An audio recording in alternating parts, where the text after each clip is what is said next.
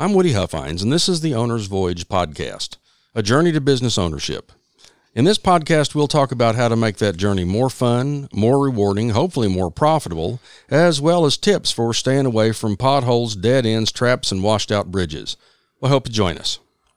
Welcome to episode number 32. The pain of uncertainty is worse than the certainty of pain. Now, that aphorism, the pain of uncertainty is worse than the certainty of pain, is one of my favorites. And in preparation for the podcast tonight, I went to see if I could find the provenance of that particular saying, because I like aphorisms and I like chiasmus, where you invert things like ask not what your country can do for you, ask what you can do for your country, or the pain of uncertainty, certainty of pain. It's that reversal, and I like that. So I went to look to see who said it originally, or what the origin of the statement was, and I didn't find an answer. Found nothing. But what I did find was a ton of magazine articles and journal articles from 1971 onward talking about how uncertainty is worse than certainty when you're talking about pain. Now, the article from 1971, they were using an electric shock. And if you were ready for the electric shock was not perceived as severe or as painful as if it happened on an uncertain basis. If they surprised you with it by some random shocking program, as opposed to saying every 10 seconds you get shocked, the person getting shocked had a much higher perception of pain for the exact same stimulation. There's a number of instances where there's a bunch of scientific research that's been done that talks about pain delivered at an uncertain interval is perceived as much worse than certainty, which I've always said, if you know that you're going to take a butt whipping every Wednesday morning, you can get up and gird your loins and be ready for it. But when you don't know you're going to get hammered, that uncertainty makes it a lot worse. Now, I've always used the idea that the pain of uncertainty is worse than the certainty of pain in the business setting. And if you've got a small business, that's one of the things that we're all dealing with right now is that uncertainty.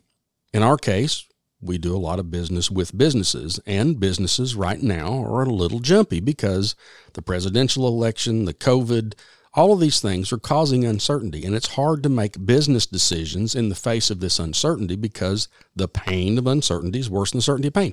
In other words, if they came out and said, hey, look, we're going to shut it down again, nobody can do anything on December 1st to January 15th, then you know what the pain is and you can be ready for it. It's when we don't know that causes us more pain, because the uncertainty is, according to the journal articles, from a psychological standpoint, the uncertainty is worse than the pain.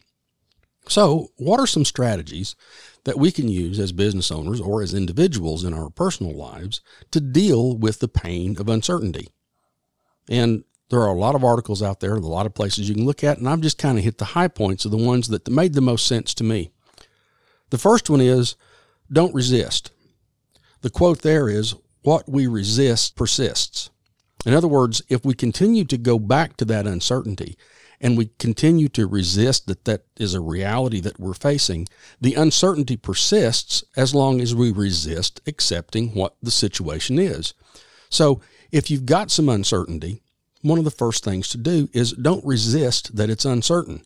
Don't try to play out how you're going to add certainty to an uncertain situation. It's not going to happen. Accept it. Don't resist that uncertainty. Embrace it and move on. Another good strategy for dealing with uncertainty is self-care. Meditate, learn, grow, take a nap.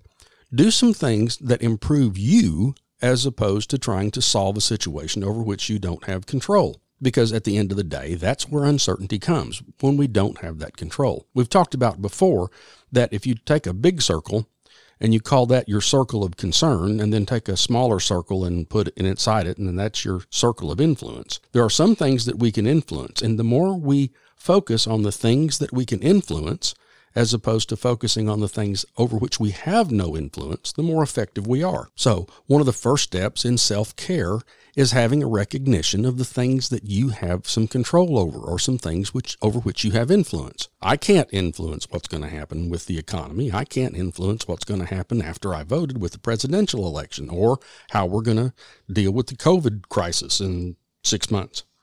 What I can influence is how I'm going to structure my business, or how I'm going to deal with it if it happens. So take care of yourself. Focus on the things you can focus on.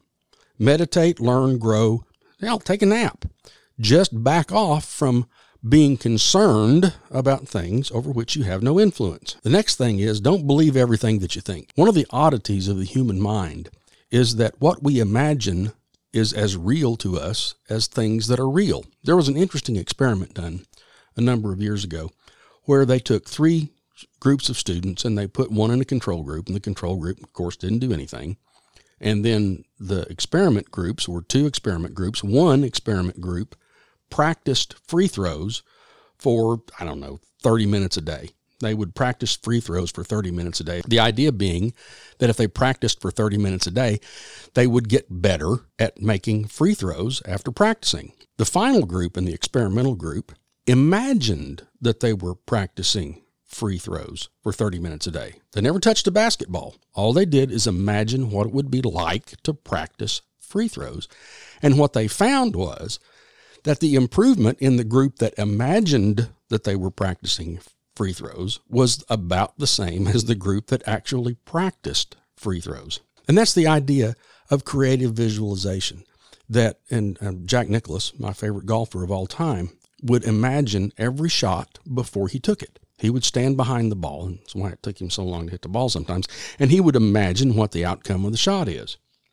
So don't believe all the bad things that you think as being true, and try to moderate the kind of bad things that you think, because focusing on those things have as much impact on you psychologically, according to the research, as if those bad things actually happen, or good things.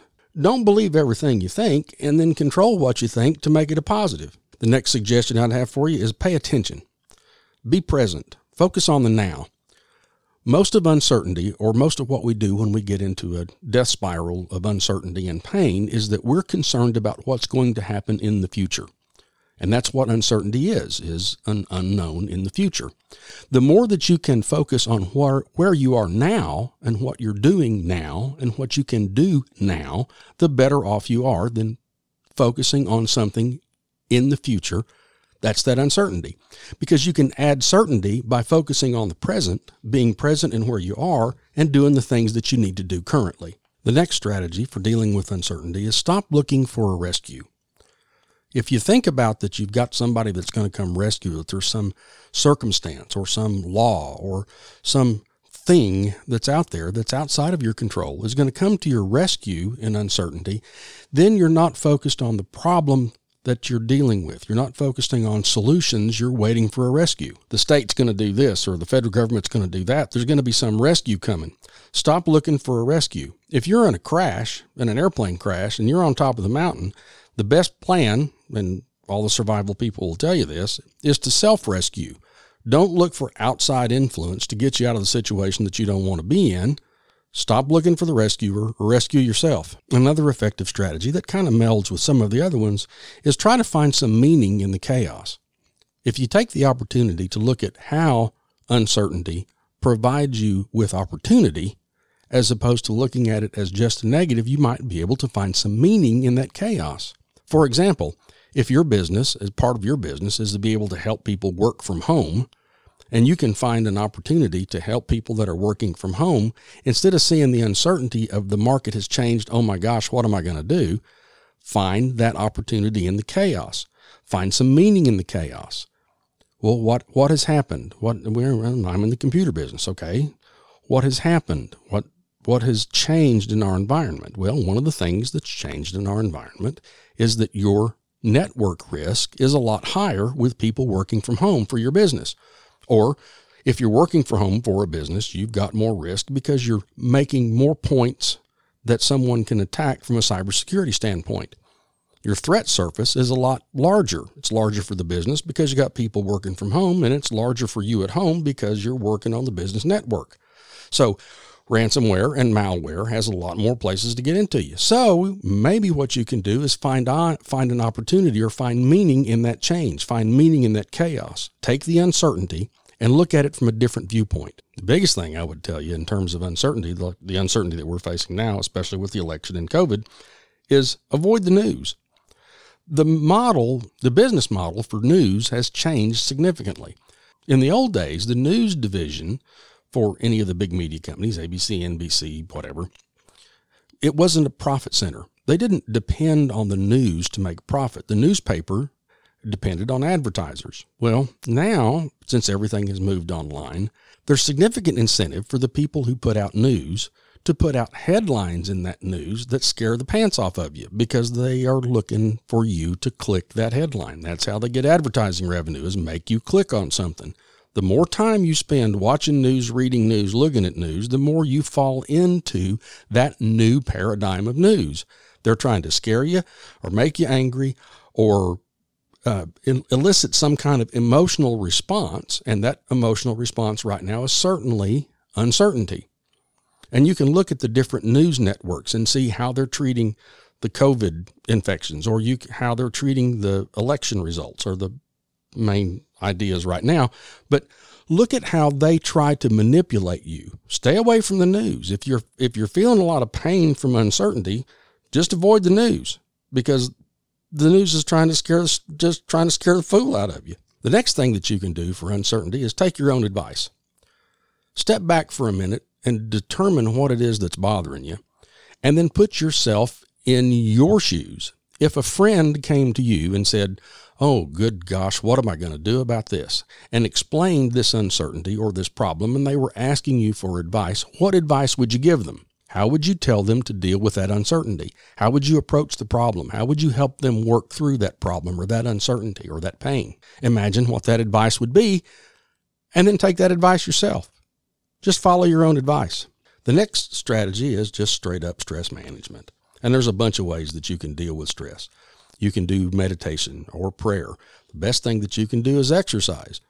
A long time ago, I was involved in something that was pretty stressful, and because of the position that I was in, or the role that I played in what was a tragedy, we got stress counseling. And again, a guy gave us some really great advice and said that stress is kind of like, and you may not be old enough to remember this, they used to have these things called S&H green stamps. You go to the grocery store and you buy your groceries, and they'd give you green stamps, and you take the green stamps and you'd paste them in a book. And when the book got full, you could turn in your green stamp books for toaster ovens or vacuum cleaners or whatever. He compared stress to the S&H green stamp book, that sometimes there's big stamps and sometimes there's little stamps, but at the end of the day, stress is cumulative. You get up in the morning and your alarm clock goes off a little bit late, or you forget to set your alarm and you wake up and you're stressed. And then because you're in a hurry to get out the door, you spill coffee and you have to clean the coffee up, which makes you even more late. And then you get out on the road and somebody cuts you off. And there's all these little stressors that are just putting stamps in your green stamp book. And what's going to happen is when that book gets full, you're going to check out and you're going to dump that stress. You're going to dump it on somebody that maybe doesn't deserve that stress. It might be your dog. It might be your kid. It might be your boss. It might be the person that cuts you off second time in traffic that makes you go sideways and honk on your horn and wave to them, not necessarily using all your fingers, because that little extra stressor is the one that puts you over the edge. So in an area of uncertainty, or when you're in an uncertain regime, pay attention to how you can alleviate that stress through prayer, meditation, and especially exercise. And finally, reflect on past successes. If you step back and look at it, we've dealt with uncertainty pretty much our whole lives. Everything at the end of the day is probably pretty uncertain, but death or taxes. Where have you been successful in the past in dealing with uncertainty? What did you fear in the past that turned out not to be true? Or what did you spend a lot of mental effort on that wasn't nearly as bad as you made it out to be in your head? Remember, what you imagine is very close to reality for the way your body does things. So how often in the past have you stressed about something or something that was uncertain and it really turned out pretty good, and it turned out maybe even to be a success? So instead of focusing on that uncertainty and focusing on the possibility of failure, turn it around and look at it for, where did I worry about things before and how'd they turn out fine? Or what were the successes that I had from those things?